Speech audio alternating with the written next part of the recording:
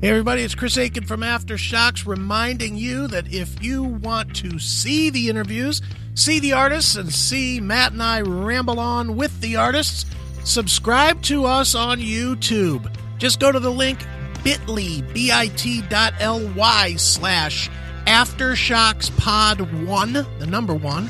So bit.ly/AftershocksPod1, and you can subscribe and see all of our videos in this videocast.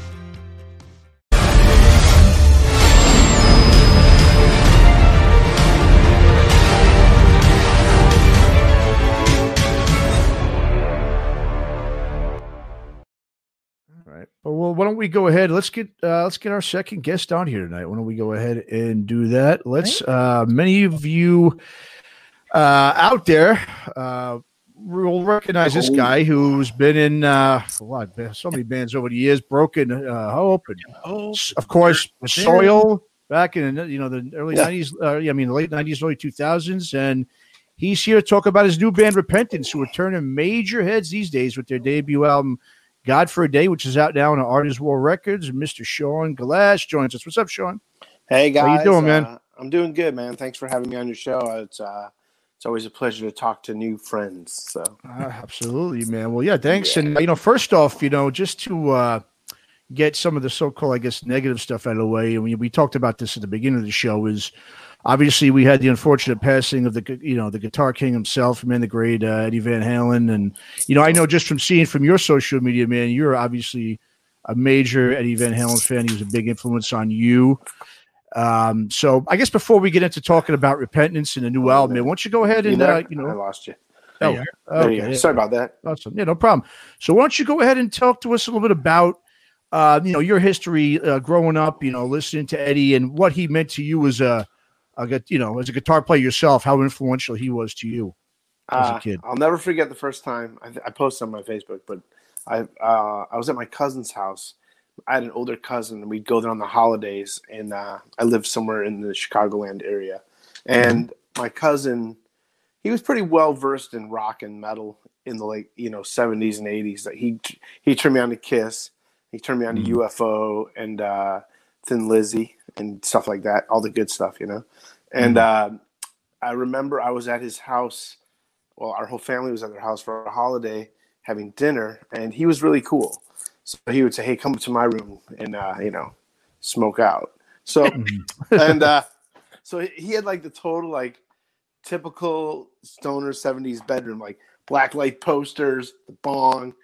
Sometimes there were girls there, and it was rad, So I remember it was seriously it was like a 70s movie, like him putting on Eruption and said, "Dude, you got to check this band out."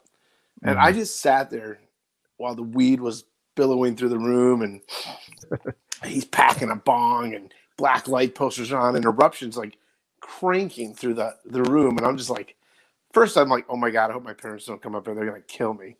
And, I was pretty young. And then I'm I was just blown away. Literally, I'll never forget the first time I heard Eddie Van Halen play guitar. Right. It blew my mind because, I listened to Kiss and I was into other stuff at the time. But when I heard Eruption, it just blew me away. And then obviously I became a fan. I went out and bought Van Halen and followed him. And then I remember when Van Halen 2 came out, the local record store by my house had promo posters, and the girl working there thought I was always a cool kid because I knew better bands than just pop. So she gave me these 2 huge posters for Van Halen 2, and they were above my bed. So when I would go to bed at night, there was this huge photo of David Lee Roth doing the splits in the air. Nice. It looked like he was landing. He'd fall on me, and it just I grew into a Van Halen fan. I mean, I really was more of the David Lee Roth era. Sure. And no disrespect to Sammy Hagar, he's very talented, great singer, and he probably right now, if Eddie was alive, may be better than David Lee Roth in Van Halen. But that said, I got to see the band numerous times. Jeremy and me from Broken Hope went to one of the reunion tours. I can't remember which leg of it was, but I think we went. I know we went to the Chicago United Center to see the gig, and it was awesome. I mean, it blew me away. And I do remember specifically also seeing them with Hagar. Obviously, Monsters of Rock, Metallica, killed everybody. But and then I saw them later on. I think it may have been OU 812 because I went to see this band called Alice in Chains open up. And my friend worked for Alice in Chains and got us backstage. And I saw Eddie a few times, but I just didn't have the balls to walk up to him and be like, hey, dude. Like, I didn't want to be that guy. Yeah. And then years later, got endorsed by EVH. And I've been playing their amps for like, wow. I've been endorsed by EVH and playing the amps for like over 10 years now, I think.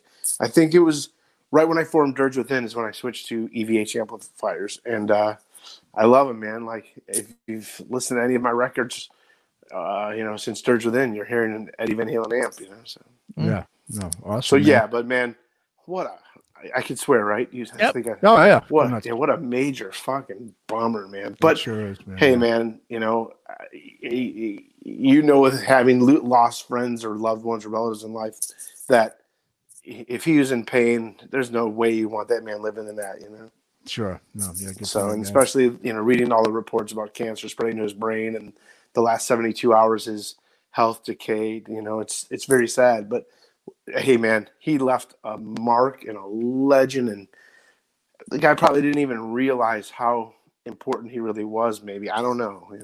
Yeah. No, man, absolutely. It's like I said, it's devastating to the whole rock and metal community. Yeah. Well, let's go ahead. We'll talk about Repentance, man. Let's talk about the good, the good stuff. Yeah. But so we can't not give a nod to that man because he did so much for rock and roll. Yeah, man. And Shaun, it's funny. We were saying this at the beginning of the show. It's like every guitar player of every style, since he came out. Every one of you guys, and I'll bet you'll acknowledge this too. Every one of you guys starts with Eruption, and you don't feel like you're a good player until you can at least mimic Eruption on some level. Yeah, and I don't attempt it. I'm a rhythm guitar player, but I definitely know some Van Halen riffs, of course. But Eruption's like the blueprint for shredders. Like if you're a lead guitar player, most of you guys know. I probably know a little more Hetfield riffs, but yeah, Eddie Van Halen he's mind blowing. But I'll never forget that first time I heard Eruption. It just blew my head off. Man. Sure, man. Yeah, awesome. Well, man, let's talk about God for a Day, man. What a ripper of a debut album for you guys, man. Like I said, it's turning major heads. I mean, nothing but high praise from what I've been reading, and obviously we love it, both me and Chris. And what stands out to me, man, it's not because you're on here, man. I'm not blowing smoke up your ass or anything, but in terms of your guitar work on here, man, I got to say it's phenomenal, man. I mean, not only the riffs on there, but I especially love the breaks and the leads, man, throughout the whole record. Especially the title track, man. I love that break part on there, man. That's awesome, man. Thank you. The other guitar player, Marcus, he plays the leads. He's a shredder, man.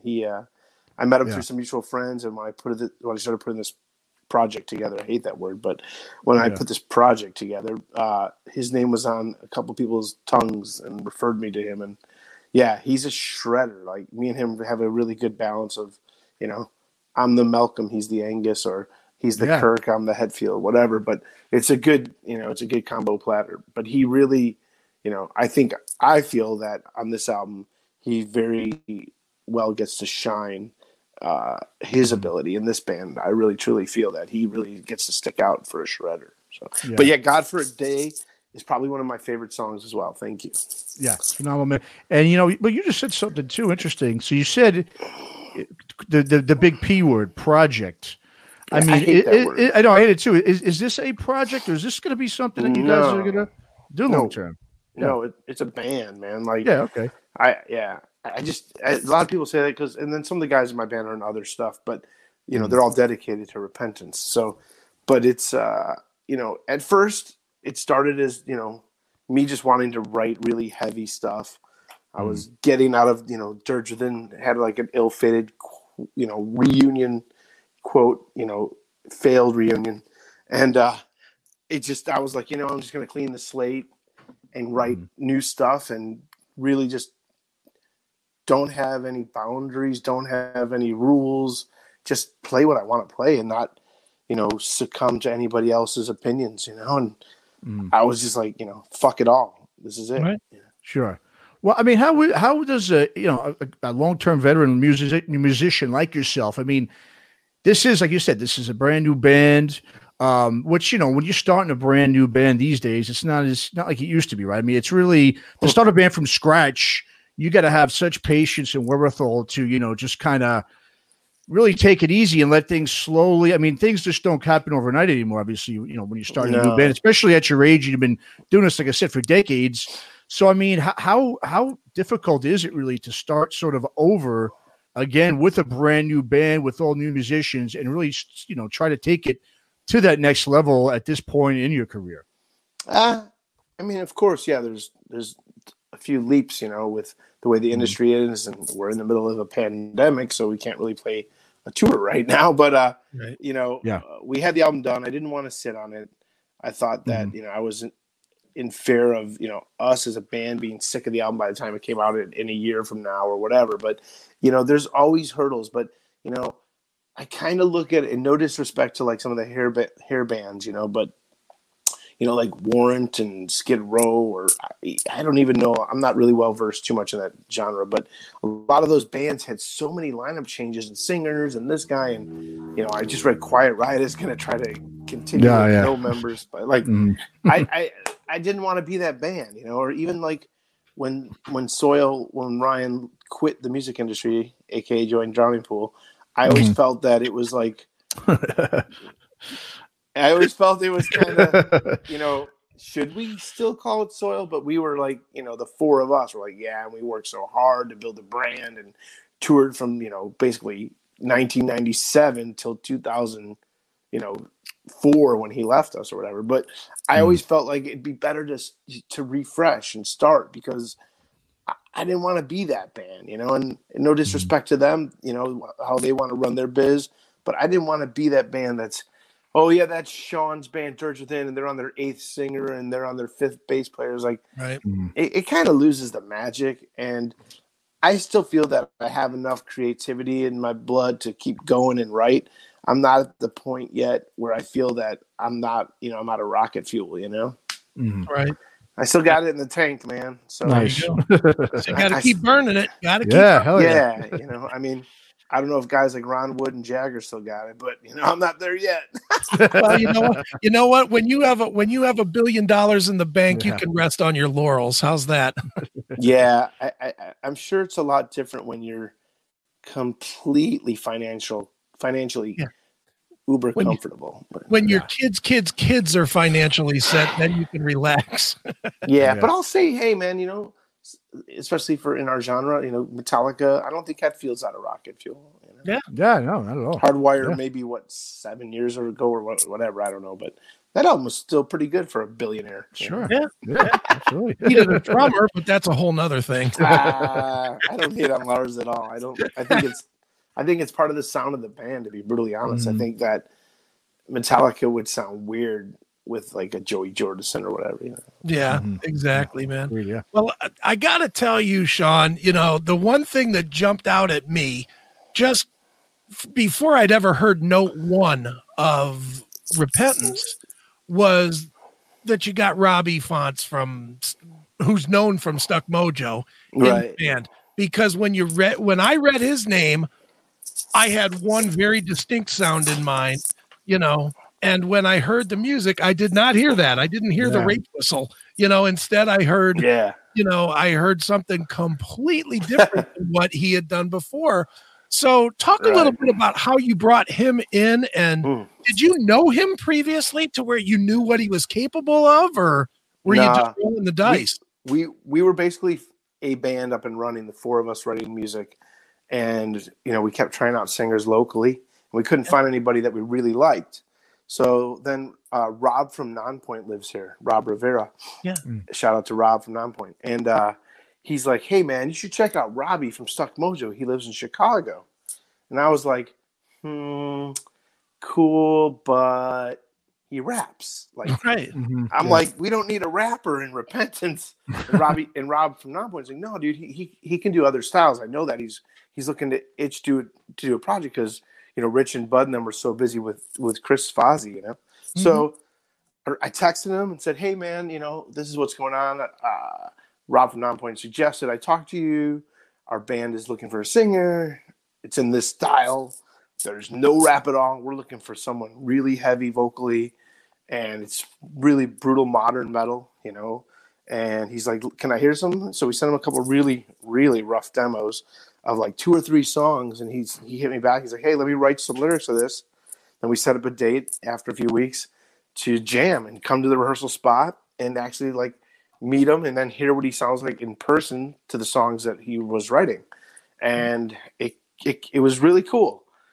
I think everybody was a little like, whoa, like, you know, it was like you first time you drive a brand new car, like it's cool, but I don't know what I'm doing, you know?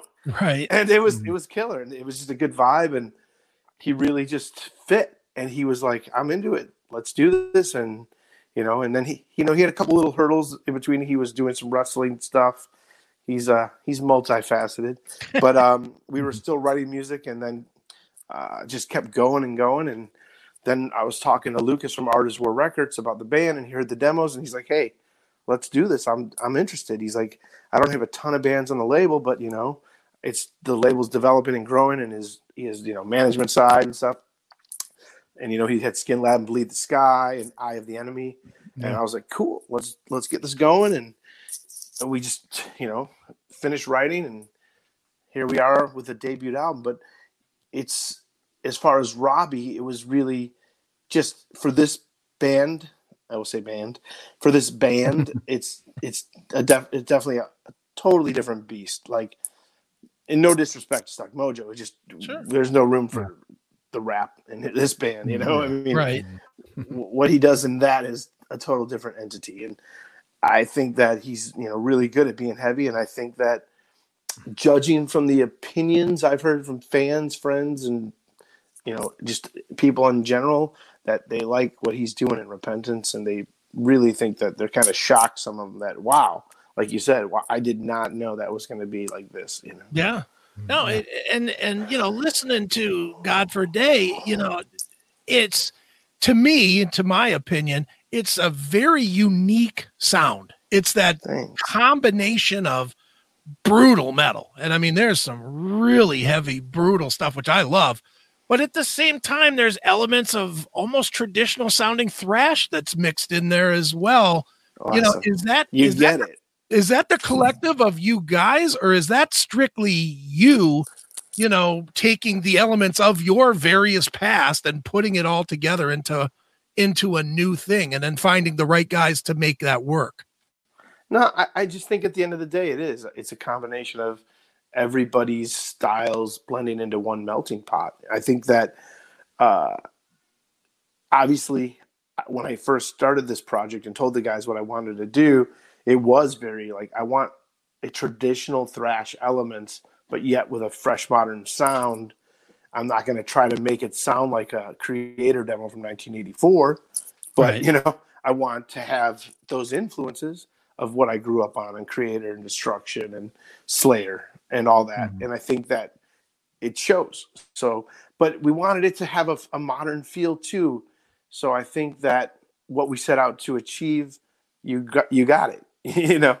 And I think that, you know, maybe not a lot of bands are doing what we're doing, where it's not 100% retro and not 100% just full on, you know, sounding like every other death metal band, you know. And at first we were even, you know, I think me and the guys always joke, like, you know, what are we? Like, I don't even know. Like, we just kept writing. we never set out to be a certain genre. And we always joke, you know, like, what, you know, who do we sound like, or what are we? You know, and it's just Repentance, but it's cool. Like, you know, we're seeing people call us melodic death metal, and some people say we sound like Slipknot. So it's really all over the board, man, and it's cool. We'll take it, you know. I mean, as long as they're not saying that we sound like the Bee Gees, you know, we're cool.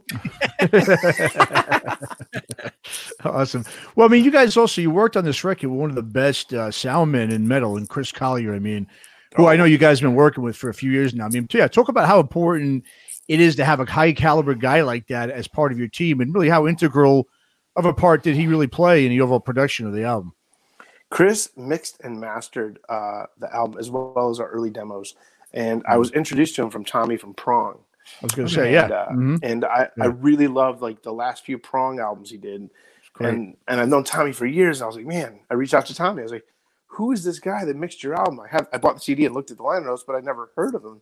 He's like, oh, bro, I'll put you in touch with him, you know? So he got me in touch with his, you know, East Coast accent, bro. Yeah. So he introduced me to Chris, and it was really cool because I felt that Chris was someone like that wasn't known yet, but was so rad and so talented. And like you said, our album doesn't sound like your typical, you know, retro thrash album. And I think a large part of that is also the style of Chris's mixes. And we worked hard, man. I think sometimes I probably drove him nuts on the mixes, but we worked really hard going back and forth on tweaks and, you know, and then like when the pandemic hit, our label's like, let's kind of, you know, wait a little bit to announce a release date. And I was like, all right, Chris, let's keep tweaking things a little bit. And he's like, yeah, I heard certain things and, you know, going back and forth with fresh ears and, you know, adjusting stuff. And it was, you know, hey, man, at the end of the day, we just really tried to make sure that it was the best sounding album that we could. Obviously, he had other projects to do and couldn't just mix our album for a year. And we didn't have that kind of budget. But Chris did a great job. And, you know, he's done so much stuff since then. Whitesnake, he works with Korn. You know, KXM, I think is right. The George Lynch and Ray Lazier band. Yep. He works with them, and that's pretty cool. Those guys are legends, especially Ray Lazier, man. What a drummer! Oh yeah, phenomenal. That guy's a beast and a sweetheart. But you know, so it was really cool, and I do think, you know, maybe a large part of that modern, fresh sound that Chris helps put a spin on it on the mix of the Repentance album is also him. You know, making sure that it does sound current and really good separation. That's one thing I really want to like. I'm real picky about low end, man. Like I love bass in the mix, but like certain albums, I hate when the bass is so freaking loud that it just steps on the mix, and you're like, I can't even hear the kick drum because the bass guitar is so loud, or I can't hear the vocals because the bass guitar is so loud. And I didn't want to injustice for all it, you know. But you know, like that's the polar opposite of what I like. But so finding that fine balance of the eternal car test, I guess I call it. Then going back with, you know, my earbuds, and then going into my wife's truck, which I call the Average Joe sound system, you know. And dude, I was, you know, triple dipping listening to mixes, and there's a point finally where I was like, I can't listen to this anymore because I'm gonna just fucking hate this record. You know? And I didn't, you know, like when it was finally said and done and sent to the label, like till physical CDs came from the record company, I did not listen to the record. I was so tempted to sometimes. But I'm like, if I listen to this record anymore, I'm going to drive myself fucking nuts, you know? So it's cool. Like getting in my car now and going to Spotify, getting paid 12 cents to listen to it for a week. But, but you know, putting that in my car and listening to a song with fresh ears, I'm like, yeah, it's good. You know? Dude, was it easy or hard to let Chris do his thing? And to trust him, because this, you know, I know as well as you do, it doesn't matter if it's Mutt Lange and they've got the resume that everything they touch turns to gold. It's still your vision. It's still your thing. And every musician I've ever talked to tells me how incredibly hard it is to let it go and let the guy that is a specialist do his thing to your work. You know, I think I'll give Chris kudos that he did let me keep going, and he didn't ever say, "Oh, fucking glass," you know. So, you know, there's probably times here and there where I'd be like, "Hey, at 108, you think the hi-hat's a little loud," or you know, stuff like that. So, or hey, do you think the lead could come up a little bit, or stuff like that. So, and he would agree. So it was cool. Like we had a really good, you know, dialogue. But it was, you know, of course, it is, you know, it is my baby too. You know, I have to live with that album for the rest of my life. And for the most part, most of my discography or catalog per se, I'm pretty happy with most of the albums I've done. There's a couple things that I'm not 100% happy with and some stuff. But since, you know, I would say Dirge Within especially, I'm pretty happy with most of the albums I've made. Yeah, awesome, man. Especially sonically, you know. No, sure. You know, you mentioned a name before too. The record label you're on, Artist World Records, you know, which is a really, man, a real solid independent label that really, I think, they know how to hone in on creating identities for bands, that they have on the roster, from what I've seen. And obviously that's something that's, it's so vital to bands in general in order for, to stick out, especially when you're a new band like Repentance. And you hear so many musicians, talk about how, these days record labels, they're just not as relevant as they once, were. But obviously, if that was the case, you'd see a lot more bands releasing their own music when, in fact, really very few still do. Everyone still wants to be on a label. As a guy like yourself who's been, you've been on major label, right? Arista was Soil. You've been on Metal Blade, right? I was on J Records, BMG was Soil. Okay, J Records, Not okay. Arista. Arista was You're right. Well, it was Clive Davis, guy. right? So same. Yeah, Clive. Yep, Yeah. Clive did run Arista first, and then he left. And they left, right? Okay. Started J. It was us in O-Town. When we got signed, we were like, "Who's our label mates?" We're like, "Oh yeah, fuck it."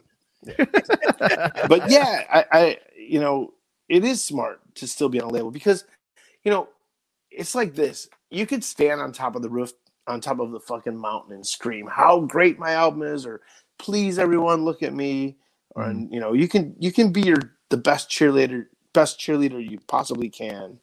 But I think sometimes when other people are involved, pushing and believing with you as a band, it helps other people open their ears. Sure. Mm-hmm. And I think that's what, a large part of a record company is there for. And obviously to help with distribution and marketing and some financial costs. But I think that, I hate saying that.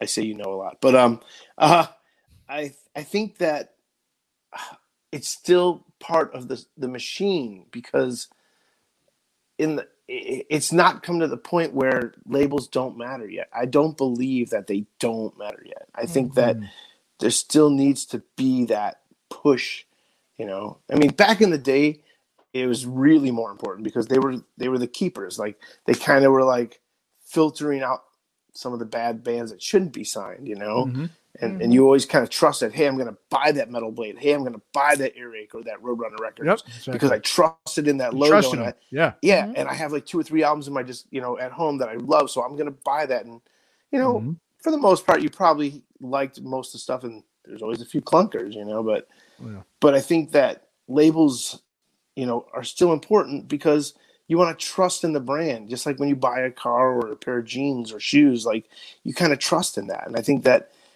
seeing a new label like Artist War Records, like, oh, cool, they got Skin Lab, Bleed the Sky. These are some cool metal bands. I'm going to check out this new band called Repentance. And I hope that does, still matter. I believe it does. Sure. Yeah. How do you convince them that you're a good risk now? Because you're one of these guys, when you've had obviously several bands that you've been in, they've all been on a label. And, as well as I do, 100 musicians that would kill to get any label deal. And yet you've always been able to find that label deal. What is it about you? Because, and don't take this the wrong way, but it's not the talent, because there's a million guys that have a ton of talent. Of course. There's always something else. And since you're the centerpiece of it with at least 4 bands, it's got to be you're not difficult to work with, or you show up for your interviews, or you're not a dick, or it's got to be something other than the musical talent that people see in you, which convinces labels that you're a good risk with them.